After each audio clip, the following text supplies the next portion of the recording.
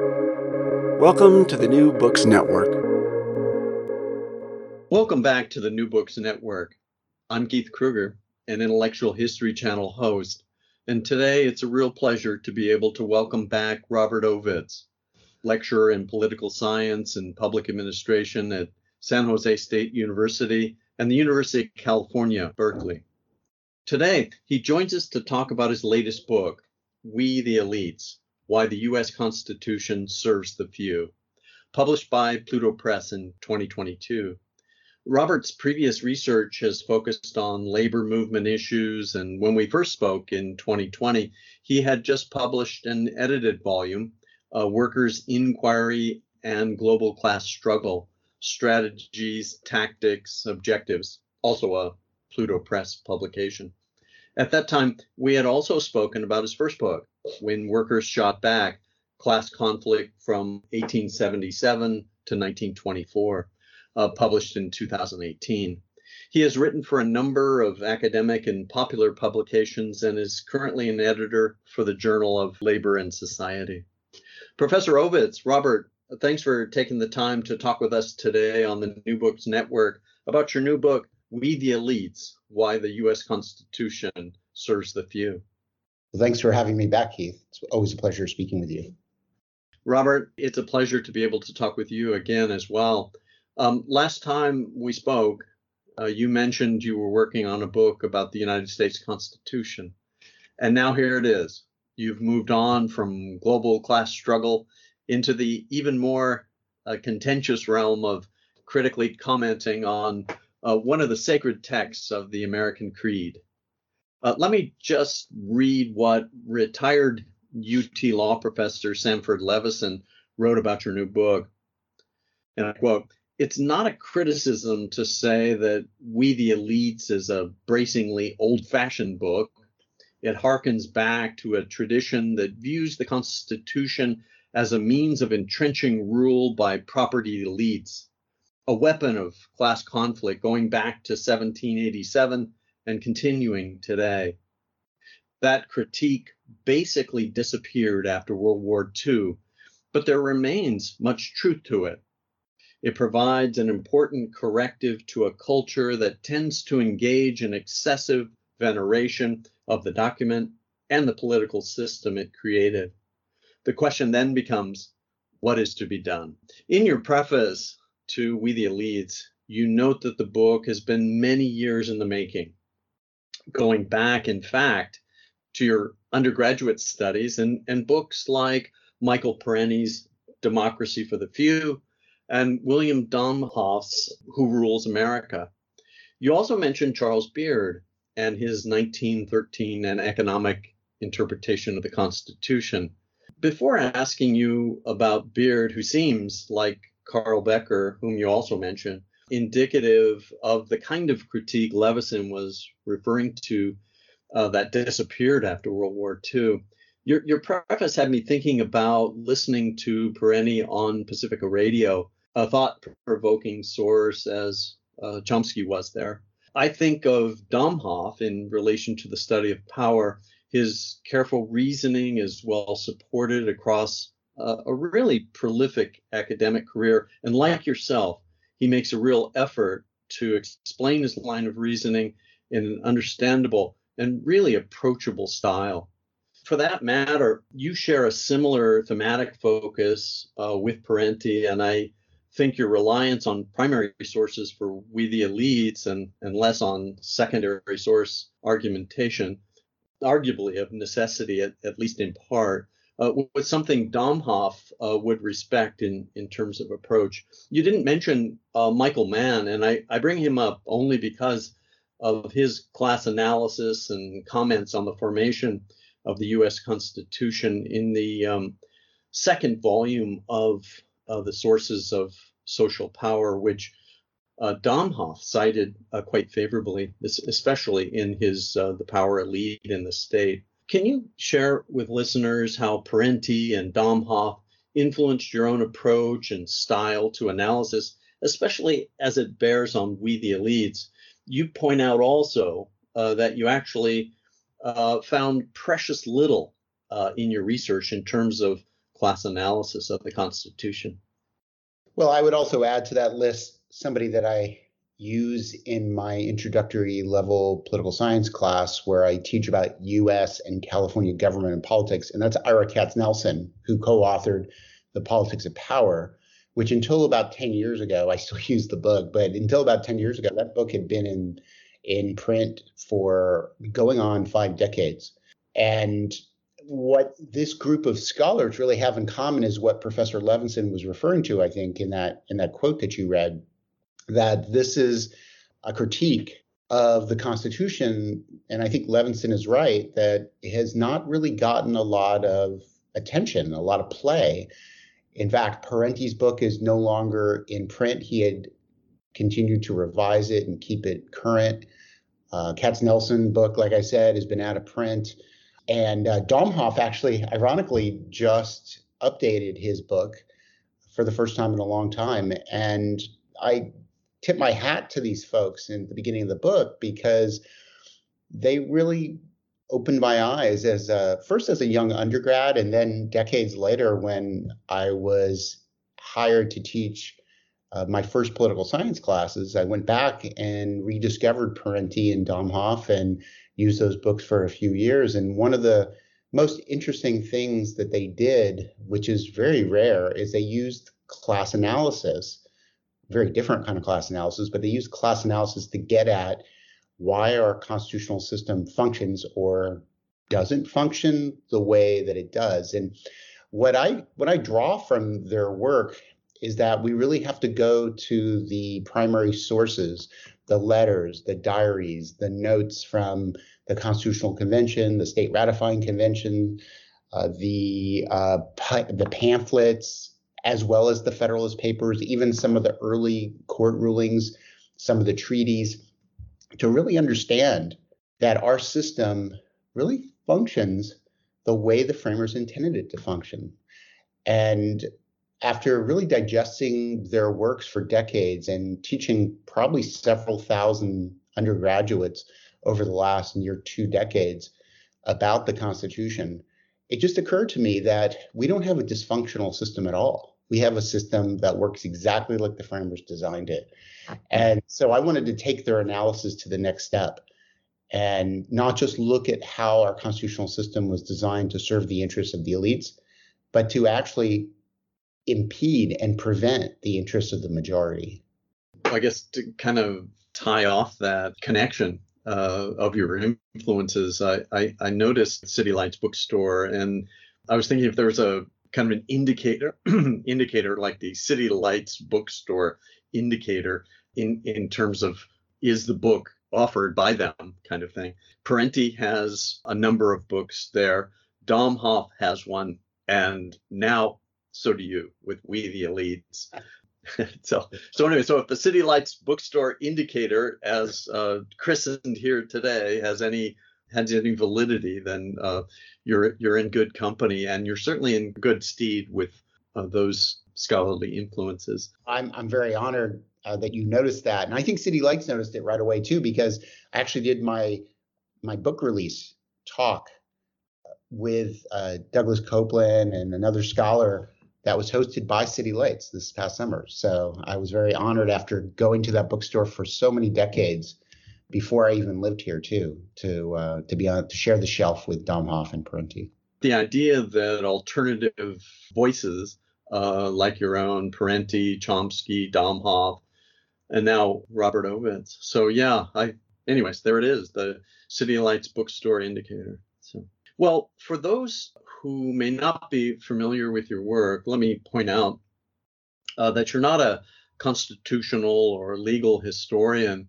Rather, you come at this from an interdisciplinary angle.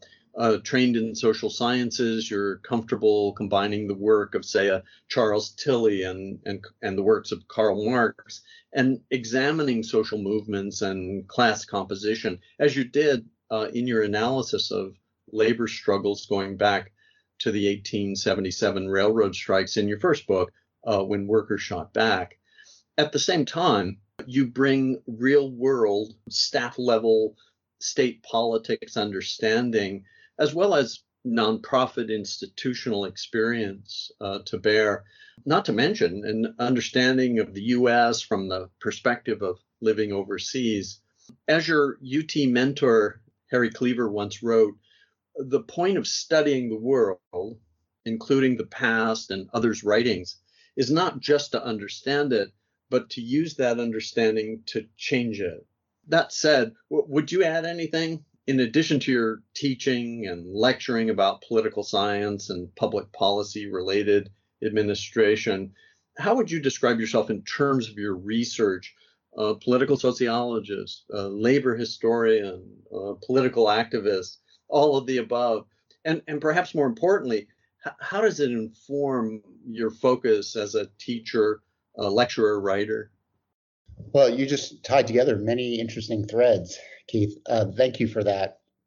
I would add to your quote from Harry that I think also the purpose of doing this kind of critical analysis and investigation is to look at yourself as well, is to look at your own situation.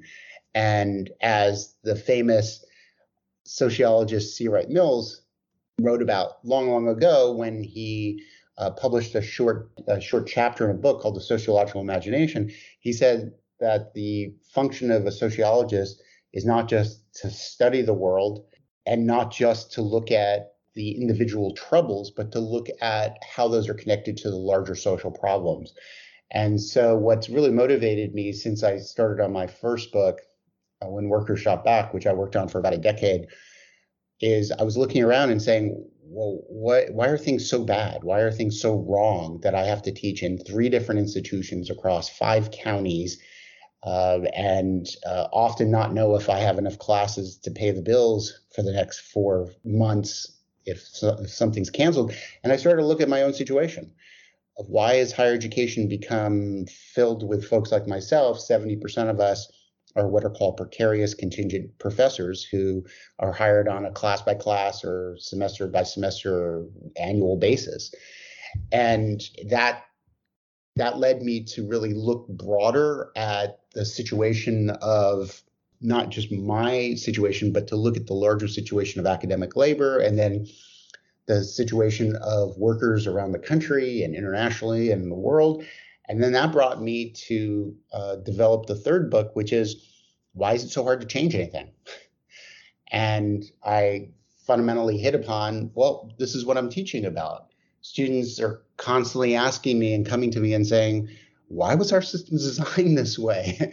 Why do we still use an electoral college? Why does a bill have to pass both houses exactly the same? Why do the courts get to throw out a law that was passed by elected representatives? And then I started putting these together and realizing, well, our planet is on the fast track to ecocide, to ecological destruction. We're essentially committing planetary suicide, as the UN Secretary General put it a few weeks ago. And I realized the very thing I'm teaching about is the source of the problem. It's not just the source of the problem in our country, but it's the source of the problem around the world. That time and time again, for decades, polls show that 70% plus most of the time of those polled want government to do something about climate catastrophe. And yet nothing happens. Year after year, nothing happens. And it just dawned on me that those who don't want to do anything about it, those who profit by keeping the status quo, can use the constitutional system to block what the overwhelming majority wants. And that is a survival for humanity and all the other species that are going to go down with us as we turn this planet into toast, or where I sit right now, flood it with extraordinary storms. Interesting, I guess, related story to what you're talking about there with regard to the Inflation Reduction Act. Can you speak to that in relation to, its genesis in the Green New Deal and all? Sure. I actually wrote a piece about the Inflation Reduction Act a few months ago for a labor newspaper in New York City called The Chief that I write for 3-4 times a month. And I was really kind of flabbergasted at how so many people celebrated the Inflation Reduction Act as too little, too late, but a step in the right direction. And I couldn't disagree more. And the reason is it's its entire trajectory demonstrates exactly why I decided to write We the Elites. Several years earlier, some left-leaning Democrats introduced what they called the Green New Deal into Congress. And I actually take my students through this. When we study how a bill becomes a law, I take them through this trajectory. The Green New Deal was introduced.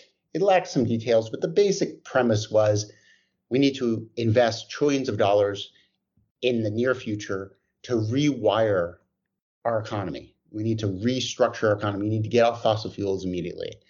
And it would include retraining people, employing people, subsidizing the shift over to renewables, which is not a solution. It's not the end all, but it's an emergency step that the consensus is the planet needs to take. So that bill never really went anywhere. It passed the House, never got a vote in the Senate. So the pandemic hits, and this becomes transformed into what Biden originally called the Build Back Better bill. And it was slimmed down from $6 trillion bill to about a $600 billion bill. So that bill passed the House, and it couldn't get a vote in the Senate. Democrats control both houses. They control the White House. End of 2021, the bill's held up by 2 Democratic senators who want the party to open up the bill and take things out and put things in that they want. The bill never passes the Senate. It doesn't even come up for a vote because those 2 holdouts, Senator Manchin from West Virginia and Senator Sinema from Arizona. So that bill dies. And a few months later, suddenly there's the Inflation Reduction Act, which passes, I think, at the end of the summer, if I remember right, 2022. It's now down to half the size of Build Back Better. I'm sorry, Build Back Better was $3.5 trillion. It shrunk down to about a fifth of what Build Back Better was. And it doesn't do nearly any of the things that Build Back Better did. Build Back Better would have made all community college free across the country. It would have made the child tax credit, which pulled millions of people out of poverty during the pandemic, permanent as a tax credit. It would have created the first paid family and sick leave nationwide. We have unpaid parental leave, which very few people can take. Some states have some limited paid leave, but would have created that. Would have created massive subsidies to train people to put in renewable energy technology and so forth.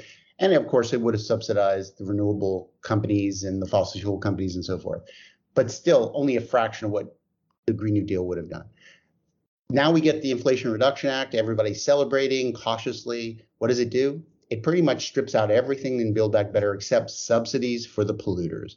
It's essentially a carrot that can now be dangled in front of the oil companies and the coal companies and the natural gas companies to essentially beg them to take the subsidy and get off fossil fuels. Well, they don't take it. There's no obligation. There's very little else. There's a couple of pharmaceuticals that the federal government can set the prices over the next 5 years or something like that. There's almost nothing of the first 2 iterations of the bill in there. Well, why is that? The reason is, for me, it's very straightforward. Those who are opposed to change have the advantage in our constitutional system.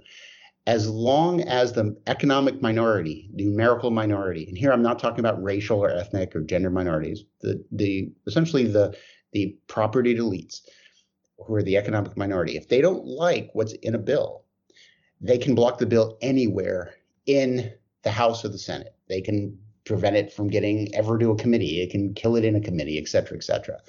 They can kill it in one house, even if it passes the other house. Even if a bill passes both houses, everybody votes for it, president signs it, it can still be shot down in the courts as unconstitutional. And of course, let's not forget the president can veto it. So all along the way are what I call minority checks. Rather than our system being designed with checks and balances to protect the majority against the minority, we've got it backwards. Our constitutional system is set up to provide checks for the minority, the economic minority, against the economic majority. And so the Inflation Reduction Act is a perfect example of what we in political science call the sausage making process. But the sausage making process is not a symptom. of our constitutional system of government. It's actually the way it was designed. It's the fundamental DNA of our system that if the majority is going to get anything, it has to give the economic minority say over what the economic majority can get. And that means that for 230 some odd years, we've hardly had any change, any fundamental changes. Every once in a while, every few decades or so, we abolish slavery, we extend the right to vote to women, we pass some environmental laws, we legalize the right to have a union, but those are few and far in between. And we're now going on half a century with virtually no important issues being addressed. And every 2 years, every 4 years, every 6 years, we wring our hands and say, oh, we just got to get the right person elected and they'll change things. Well, we do that over and over again and nothing changes. And when things get passed, they don't look anything like they were originally promised. Well, you wrote, I think, in the introduction that the real genius of the founding fathers, well, and I quote, the framers' genius was in designing a virtually unchangeable system that provides the people with a semblance of participation and allows a few to select some representatives while the rest of us relinquish the power to self-govern. How and why they did that, why it still functions in that same way, and why we need to move past it is the focus of this book. Can you talk a little bit more about the framers' real genius as you understand it, and why should we? Well, I think you've already laid out the case here. Why we should reorient our veneration for the nation's founders in terms of its importance, as Professor Levinson wrote, what is to be done. But again, I think you've already started down that road. So in a way, I suppose we're starting at the end, but we can work our way back through your argument. Sure. Well, I think the genius of the framers, and there's no denying that their design of this system is pure genius, but it's not the kind of genius that I really admire or really works for our population or the planet, frankly, anymore, if it ever really did. It was a system that was designed by 55 primarily wealthy white men, including at least 3 of the wealthiest men in the country at that time, Robert Morris and George Washington among them, who came to Philadelphia with a shared concern.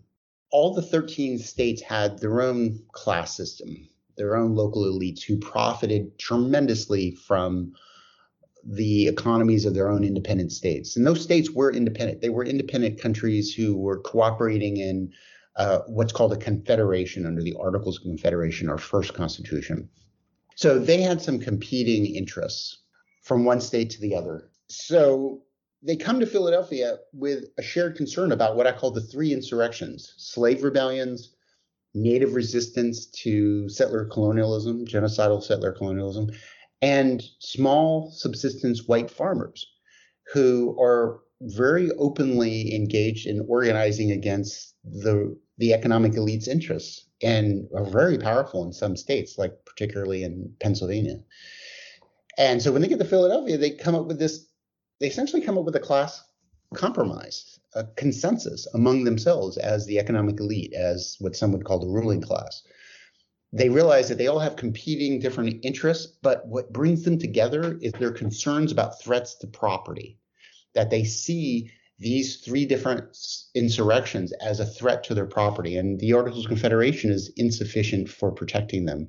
And I'll just give you a little example. At the end of 1786, there was an armed insurrection by Revolutionary War veterans who came back from the Revolution, found now they had to have cold hard cash, which was in short supply, to pay a new owner's tax, which the state of Massachusetts had imposed in order to collect the money to pay off the wealthy creditors for their outstanding Revolutionary War debts. And so they literally went home, put on their uniforms, packed their muskets, and marched in formation and shut down local courthouses until they were met by a motley militia and mercenaries sent by the governor. They were defeated within minutes, but they broke up and carried out hit and run guerrilla campaigns throughout New England through 1787. And it's actually what really was the driving point that pushed many of the framers. I call them the framers rather than the founding fathers, a term I don't really like.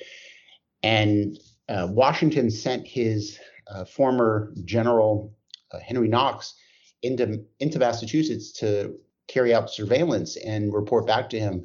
And I want to read you a little excerpt from a letter that he wrote to Washington. Knox said, "In some of the counties, 1/5 part of the people of little or no property are dissatisfied, more with their pecuniary than their political circumstances, and appeal to arms. Their first acts are to annihilate their courts of justice, that is private debts. The second, to abolish the public debt. And the third is to have a division of property by means of the darling object of most of the state's paper money."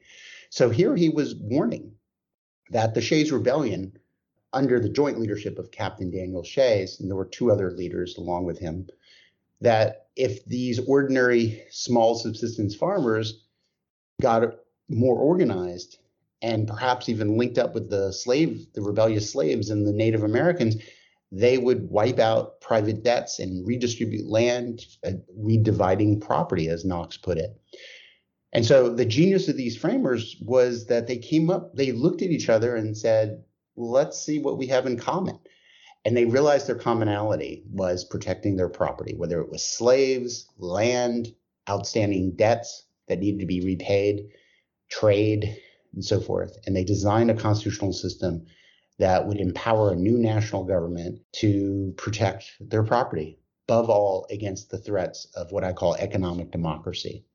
You've shared the 3 insurrections, as you put it. Can you talk about that crucial period a little bit more, that 1776 to 1787, and how it figures into your thesis about the Constitution? What do we need to know about the period following the War of Independence and the Constitutional Convention in Philadelphia? Well, I think the most important thing to know is that we didn't have a national government the way that it is assumed. Many Americans are misinformed about that history that followed the American Revolution. And in some ways, we're inundated with what I call the myths, the founding myths. And I borrow that term from the historian Ray Raphael, who has a book by that title. We're inundated with the founding myths that are a system that was designed as a national government that extends us rights, gives us the right to vote, gives us the ability to govern ourselves. The reality is that it created a national government, but all the other things, they're not there. They're not in the original articles. I think the most important thing is to understand that the Constitution is our second Constitution. That first Constitution, the Articles of Confederation, created a very decentralized system that gave the states all the power, pretty much. The Congress was the only part of the Confederation government, if you will. It was a unitary branch of government. There was only a legislature. The legislature could form a Supreme Court. It rarely ever used it. It didn't have an executive branch, so to speak. It picked members sent by the states to carry out the executive functions of implementing the laws passed by Congress. So from about 1783 until ratification 1788, the Congress governed, but it was very weak because anything that wasn't in the articles, those powers belonged to the states. So the states were very powerful. They all had their own different policies. Some of the policies that were most threatening to the framers who show up, about 70 are selected to go to Philadelphia, but only 55 show up and only 39 end up staying around to sign it at the end before it's sent out to the states by Congress. Those states really started to experiment with what I call economic democracy, where the small subsistence farmers were the most well organized. They were able to form their own political parties and get their allies elected to the state legislatures. Some of the states had very short terms of 1 year or 2 year. Some of the states were unicameral legislatures, so a bill only had to pass once. And very few states had any sort of veto of the governor. In fact, Pennsylvania didn't even have a governor. It had an executive council. The state courts had no power of judicial review. They couldn't throw out state laws as unconstitutional. It didn't exist in the states. And so it was relatively easy for any organized group, whether it be subsistence farmers who were the super majority of the population, or merchants and bankers and traders to get themselves elected and control the state legislatures and change the laws. But in a number of states, when the small farmers got into the legislature, they did things like pass debt forgiveness and impede the collection of back taxes. Every state issued paper money during the revolution, ran up a debt of about $100 million of dollar value at the time, a huge amount of money, including the Congress. And instead of requiring that those debts be repaid with gold or silver, some states then changed the law and passed what are called tender laws, like in Rhode Island, where you could use paper money to pay off your debts. And for the property elites, that was a threat. Paper money was dangerous because they saw it as inflationary. If, for example, they had loaned $100 in gold or silver, they wanted to get $100 in gold or silver back plus interest. Or if they had bought somebody else's debt, they speculated that they would get paid back in gold or silver. But in those states, it said, hey, we're gonna allow people to pay their taxes or pay off these debts with paper money. They immediately attempted to resist that. There were also some states that did things like create land banks where small farmers could put up their land as collateral to get small loans at very, very good terms, very low interest. And all of these different features made the state legislatures, the state governments, much more democratic than any of the state governments we have today. Although Massachusetts was kind of an outlier because it kept its colonial era constitution. But many of the other states where they had these features, it gave the ability of the ordinary person, as long as they had enough property to vote and to run for office, because there were still those requirements, they could get into the state legislature, pass these laws, and those laws couldn't be vetoed or thrown out by the courts. The elites would have to counter and control the legislature to repeal the laws. And so they saw these states as too democratic, too much power at the local level, with the Congress too weak. The Congress couldn't pass taxes, it couldn't impose taxes, it had to ask the states to contribute through what they called the requisition system in order to fund the Congress. It barely had a military. It relied on the states to supply the militias and to fund the army during the American Revolution. It could negotiate treaties, but the states also often negotiated treaties. And it had no ability to overrule any laws of the states or even import taxes that states had where they taxed other states when their goods came into their state as a way to raise revenue. So all of this was seen as a real threat to the elite's property and interest. There was another element of it as well, is that while a few states used these tender laws and in paper money in order to pay off most or even all of their Revolutionary War debts, the country essentially was broke. And I put air quotes around country, because it was really 13 countries who were all cooperating through the Congress. And so the European powers saw this new young country as bankrupt and a credit risk. And the French knew firsthand because the government had defaulted on loans to France. And some of the elites led by Hamilton and Robert Morris were very single-minded, that the only way to build an economic powerhouse, what Hamilton even called an empire, and to industrialize, was to get those debts repaid. And that would restore credibility, and that would ensure that foreign investors would now trade and invest in the country, and it would open up the way to export slave-produced goods, which was really the backbone of the economic system, slavery. And so in the Constitution, you have these different features that make all of that possible. It takes away the power of the states to issue money. The federal government is responsible for repaying the debts. In fact, the debt becomes the supreme law of the land in Article 6. All debts must be paid. In Article 1, it establishes, in addition to the Congress's power over money, it establishes Congress' power to pass laws dealing with interstate commerce and bankruptcy. And most importantly, it sets up the executive to enforce it. It sets up a military in Article 1, and in Article 3, it sets up the courts to hear cases dealing with law and equity. Now, judicial review is missing, but we can talk about that some more, but it evolves in the federal courts around the same time. So what they essentially put together is a powerful new national government that can share power to some degree with the states, but in the final say, it's going to be the federal government that tells the states what the law of the land is, according to Article 6, the Supremacy Clause. Maybe a bit forced, but I feel like lurking out there is your third influence from that was mentioned in the preface, and that's Charles Beard. And one section in your first chapter, Framer's Vision, is a subsection called Shared Interest.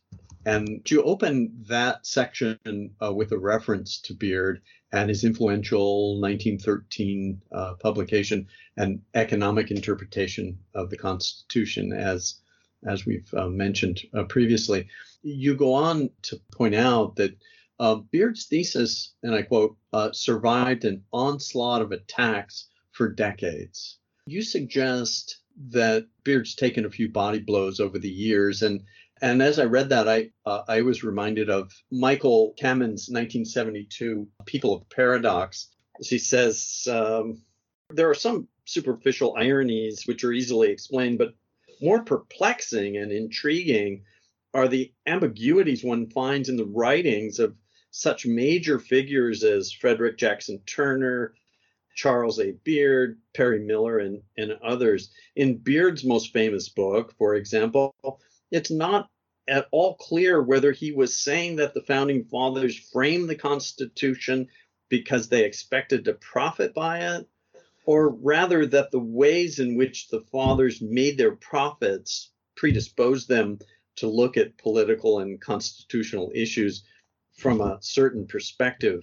Beneath this equivocation in Beard's historical statement lay a real ambiguity in thought, and both were rooted in a decided dualism in Beard's position as scholar and publicist of the progressive era. Anyways, end of quote there. And sorry for the extended a bit there. And I wanted to compare that, though, or have you really compare that with something of slightly more recent vintage. That's Gordon S. Wood's 1988 review essay in the New York Review of Books titled The Fundamentalists and the Constitution. The fundamentalists being scholars influenced by Leo Strauss, but Beard makes an appearance. So Wood basically says, hey, look, and I quote, Beard's influence was profound, and his revolt against formalism greatly affected American history writing in general during the first half of the 20th century. But his conception of the making of the Constitution by itself has not had much staying power. And then he goes on and he says, since 1913, Beard's narrow argument that the framers' interest in the Constitution was based on their expectation that their holdings of national bonds would increase in value under a stronger national government has been torn to shreds, and no one pays attention to it anymore. But even Beard's larger aim, that the Constitution ought to be seen as a consequence of historical circumstances and contending interests, has not had the attraction for historians that it should have had. America's belief in the founding has generally overwhelmed Beard's historical revisionism. The reason for this is not simply that the quasi-religious view of the founding reinforced by the Straussians has been so powerful, but that Beard ultimately was not a good historian. He was certainly right to treat the creation of the Constitution as the product of a particular historical circumstances, but in his eagerness to penetrate the godlike aura surrounding the founding fathers and to show them to be mortal men no different from 20th century American politicians with interests to protect and promote, he did violence to the differentness of the past and the distinctiveness of the generation of the founding fathers. Talk about a beating and a bruising there. Do you feel like any of that is fair? Well, I think Wood is about 4 decades too late in that critique. Let's not forget, during the McCarthy era, Charles Beard came under vicious attack. There was an entire book that was written by MacDonald in the 1950s that purported to take issue with Beard's core thesis, but then, ironically, after ripping his historical methods apart, and he makes a few good points about some of the problems in his interpretations, he essentially agrees with them. And that was held out as the penultimate critique of Beard. And so that's the period that, I'm not familiar with that essay of Wood's, but that's the period in which Beard disappears from the scene. Now, it's no accident that Beard has to be attacked at that point. He wasn't alone in that critique. He was part of the so-called progressive socialist movements of the time that had started to publish some really biting criticisms and critiques of the Constitution.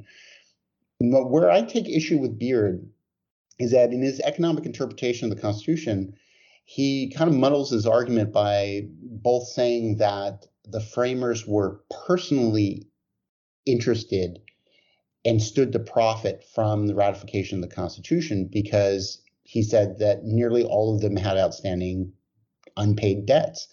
They were creditors. And so by ensuring that the debts get repaid, like I talked about earlier, then they would personally benefit. And that's a mistake. The historians in the following decades pointed out that most of those creditors held very little. There were a few that were large creditors, but most of the rest who held any outstanding government debts, they were small amounts. But the other part of his thesis gets ignored, and to this day, and that is that Beard shows how they came together with a shared economic interest. There's no doubt that they were all, with one exception, extraordinarily affluent. Some, you could even say, super rich. One of the two who left early on, and then the two published their notes, which they snuck out of the convention. One of them was a middling lawyer. But for the most part, they were all wealthy in their own ways, like I talked about earlier. And Beard is forgotten for having pointed out that they overcame their own sectional and property divisions to figure out a way to protect all forms of property. And that really shows up in the transcripts of the notes that Madison published. He revised them. Some would say, censored and revised his own notes to make himself look good. And they were published right after he died. And other sources that showed that they weren't in agreement by any means. Over and over again, they had to constantly wheel and deal in the way that slaves would be counted and whether they'd be taxed or not, and in many other issues as well. So I actually think that Beard disappears off the scene, not for the reasons Wood gives, but actually because it was politically convenient to get rid of him and the entire early 20th century community of academic critics. And the reason is class was being thrown out the window. During the communist scare era, the second one, the McCarthy era, a new theory in my field in political science emerges, and it's called pluralism. And pluralism is essentially invented as a way to distract attention away from the class critique and to discredit it. And pluralism essentially argues there's no one dominant class. There are different groups, and groups can be dominant and lose dominance, and they can work with one another in order to achieve political power. But those fluctuate and they change. Class is no longer important. The rich and unions, they're just two groups out of many groups that have to compete equally for power. And so when Wood is writing, he has swallowed pluralism. Wood comes at American history as a pluralist. So it's no accident that he would say, Beard, that's old-fashioned and falling out of favor. But I have to say, Beard is yet to be rediscovered. But I'll leave with this, and that is that Beard's book, The Economic Interpretation of the U.S. Constitution, is still in print. Yeah, there you go. Yeah, I mean, Dover puts out a very inexpensive copy of it. The one book of his that isn't easy to find, I had to buy an original pressing, is his book on the Supreme Court, which is an extraordinary book, a little book of 100 pages, where he literally goes through and shows why the framers actually always intended for the federal courts to have the power of judicial review. And he shows in the record I think, and this book came out before the economic interpretation, of why they were almost all in complete agreement that that was a power. It was so obvious the courts would have it that they never put it in the Constitution. The law professor Michael Klarman, and I think you reference him yourself in The Framers' Coup, he references Beard in that book. Yeah. And thanks for putting Woods in context. He really does have some good scholarship, so it's not about picking on him.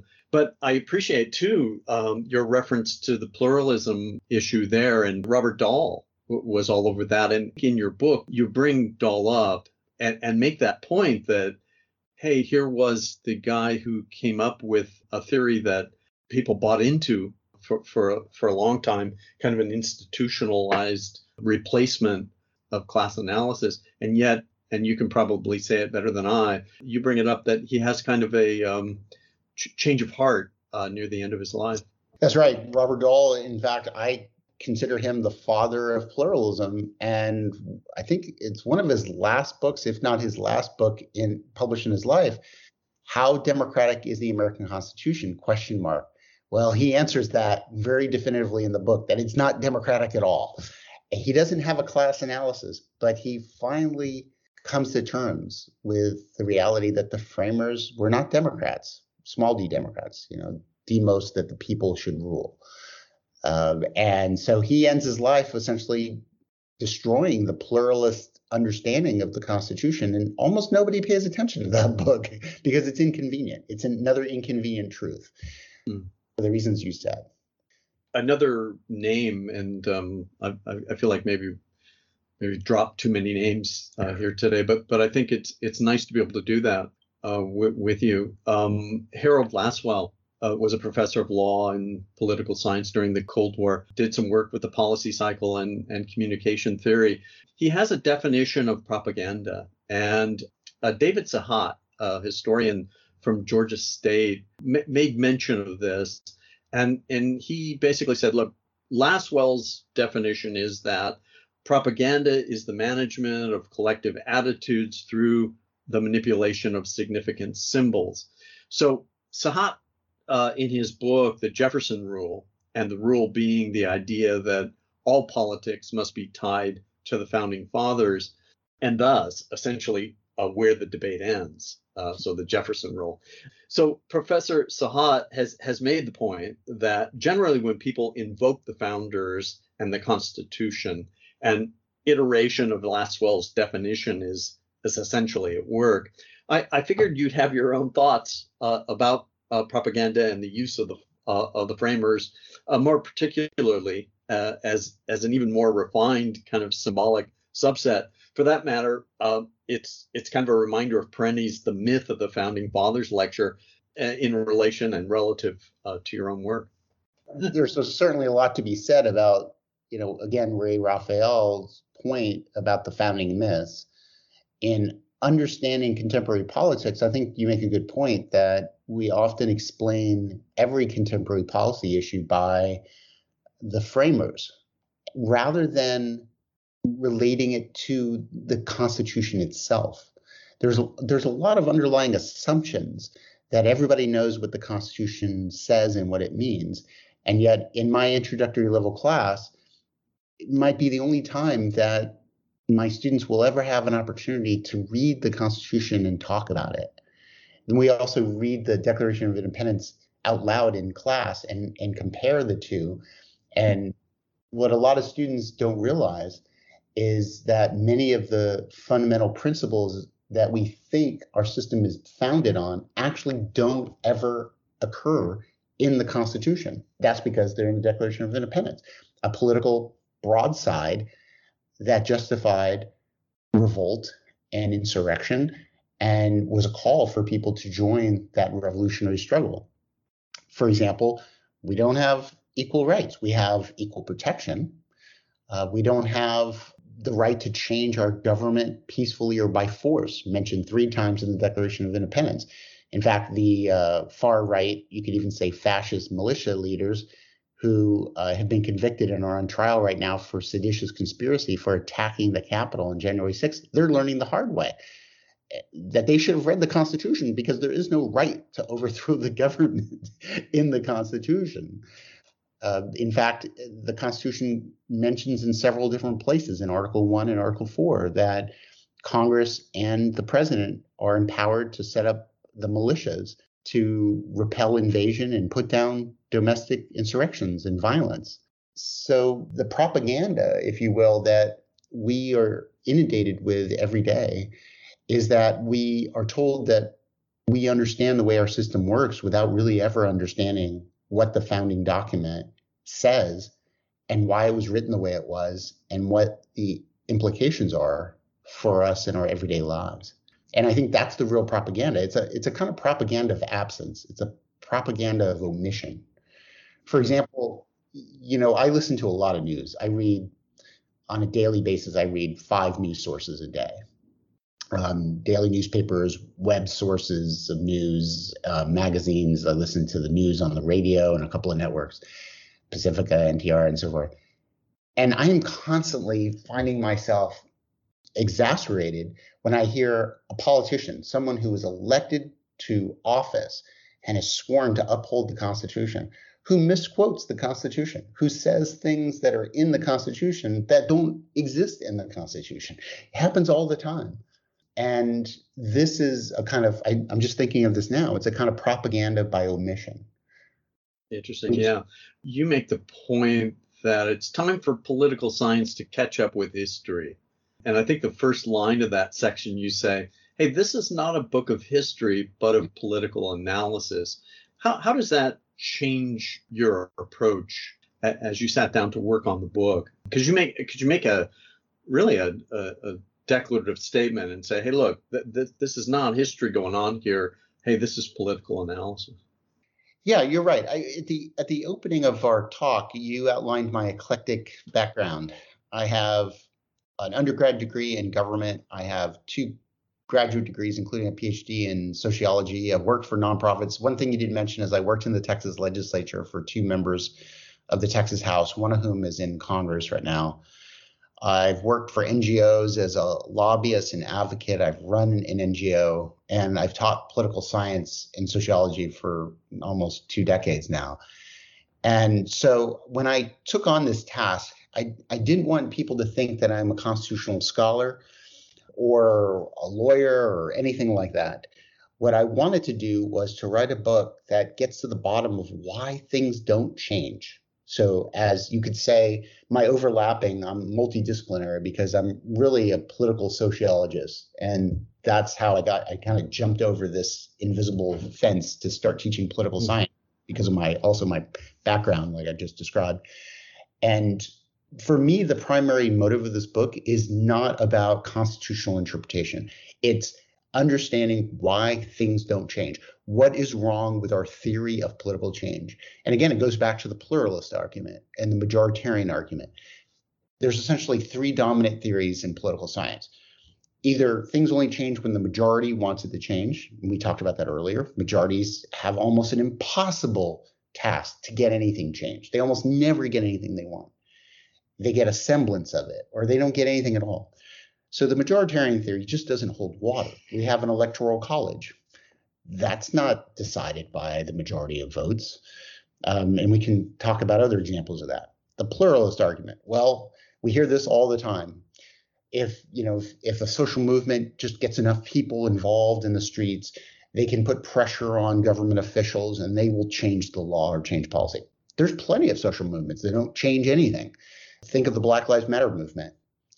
It ended up getting reduced to, we're going to defund some of the police. Well, they've all been refunded again. The police didn't go anywhere. Millions of people were in the streets, including myself and my daughter. It didn't have any effect. And then the third theory, which some refer to as elite theory, I call it plutocratic theory.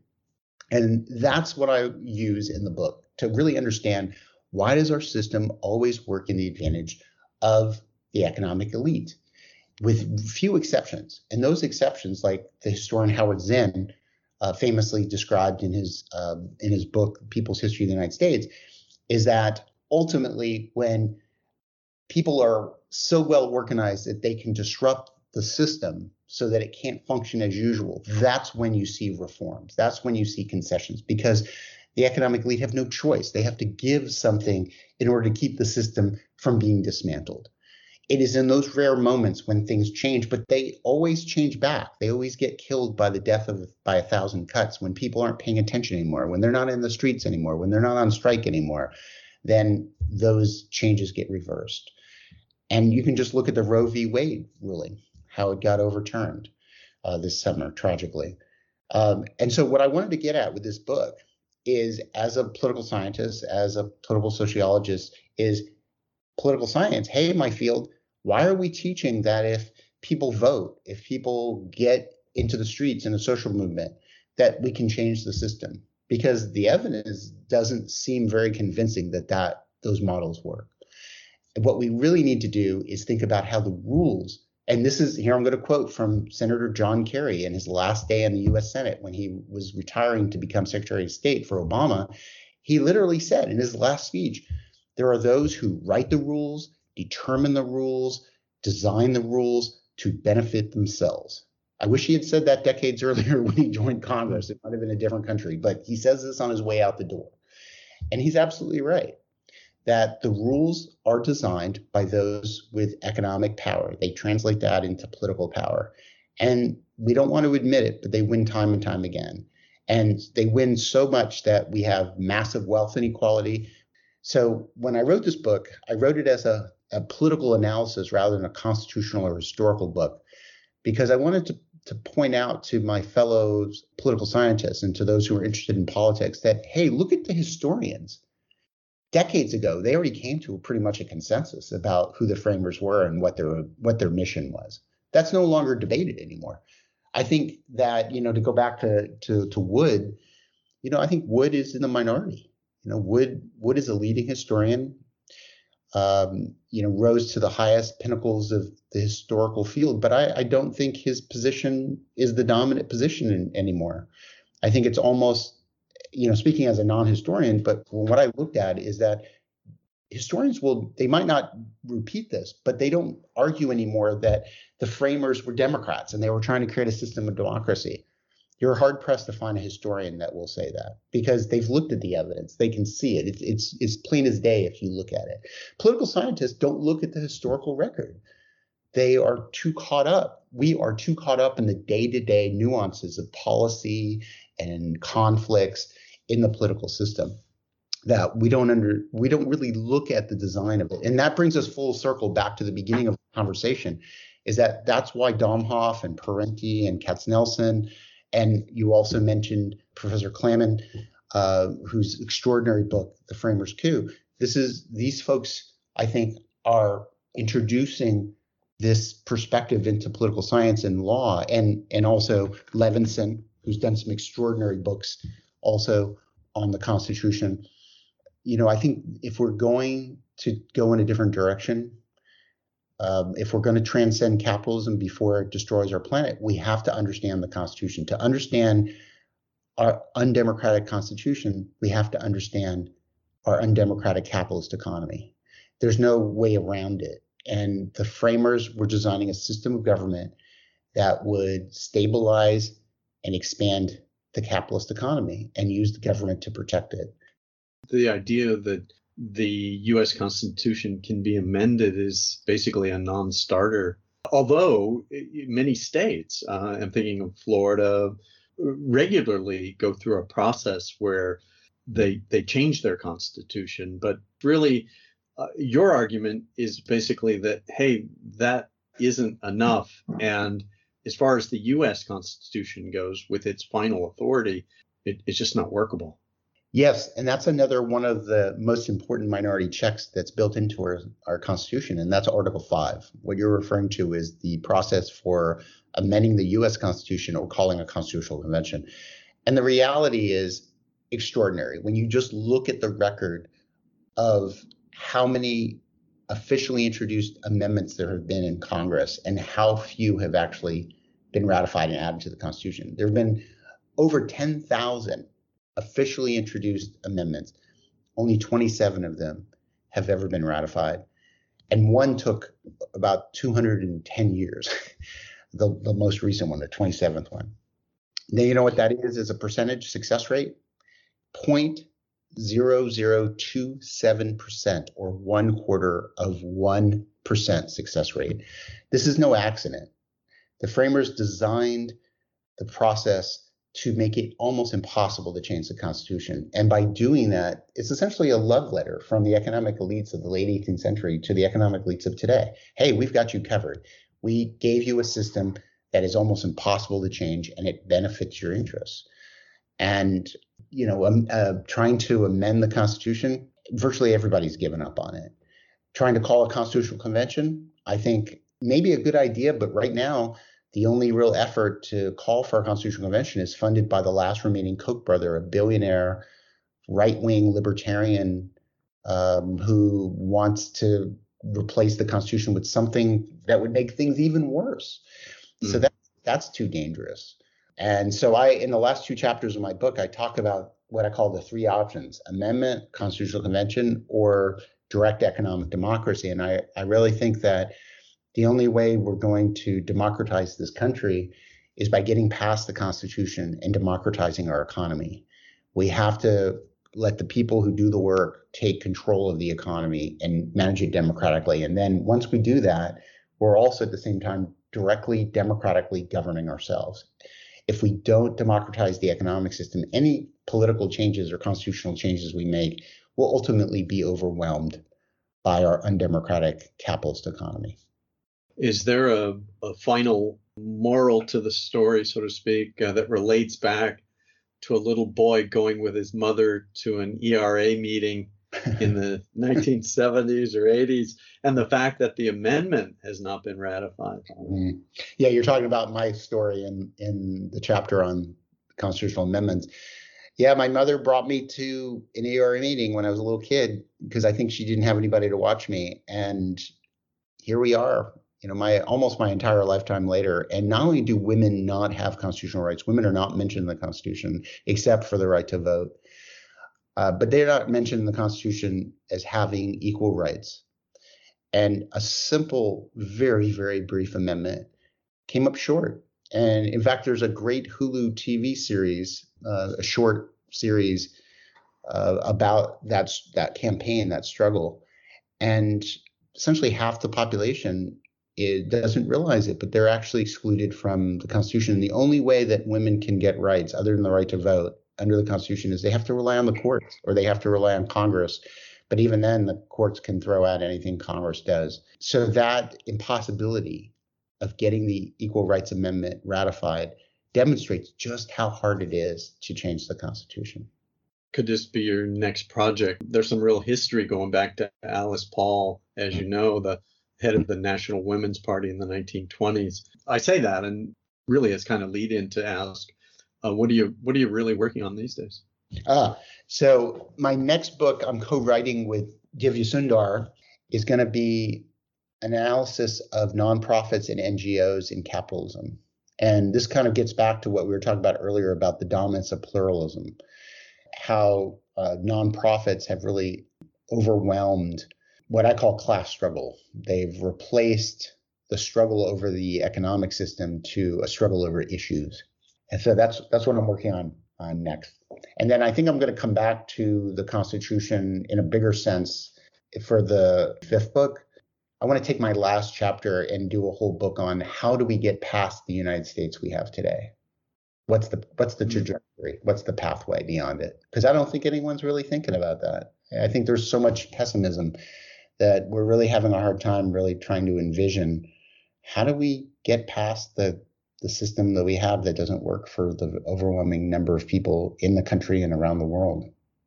It's inspiring to see you continue to, work that kind of Harry Cleaver angle, if that's a fair way to say it, or to try to answer the Levinson question there of what is to be done. And I appreciate you indulging me on some of these questions. Let me ask you, if you were going to teach a graduate seminar, say, on U.S.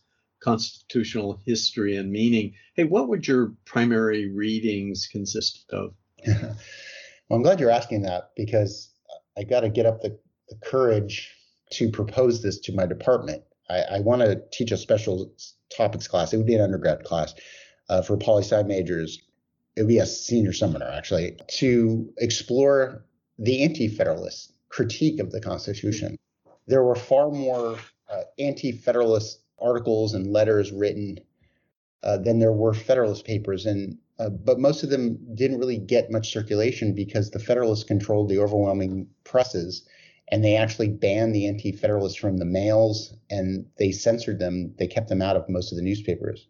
So although they won the ratification vote in a few states, they ultimately lost and the Constitution was ratified. But much of their critique is still very relevant for us today. And in a kind of act of academic censorship, you can't actually buy an incomplete copy of all the anti-federalist papers. You can't even find them online. You can find bits and pieces of them here and there. You can find a few of the more famous essays. But the University of Chicago Press stopped publishing a bound printed volume of the anti-federalist papers. So I would like to teach a class looking at the anti-federalist critique of the Constitution. Right. And so a compilation of their work would be something that you'd recommend then or use as the primary source for the class. Yeah, it's interesting you're asking about that because a few years ago, I applied for a fellowship from the National Institute for Humanities to do exactly that, to put together a book of readings of the anti-federalists, and they turned me down. It was going to be the next volume after this book, but it'll have to. Yeah. Well, let me just end then by sharing what Gerald Horne, author of The Counter-Revolution of 1776, Slave Resistance and the Origins of the USA, wrote about your book. And I quote, "This ambitious, stimulating, thoughtful, exceedingly informative book sets a new standard in scholarship on the vaunted, dare I say, overrated U.S. Constitution."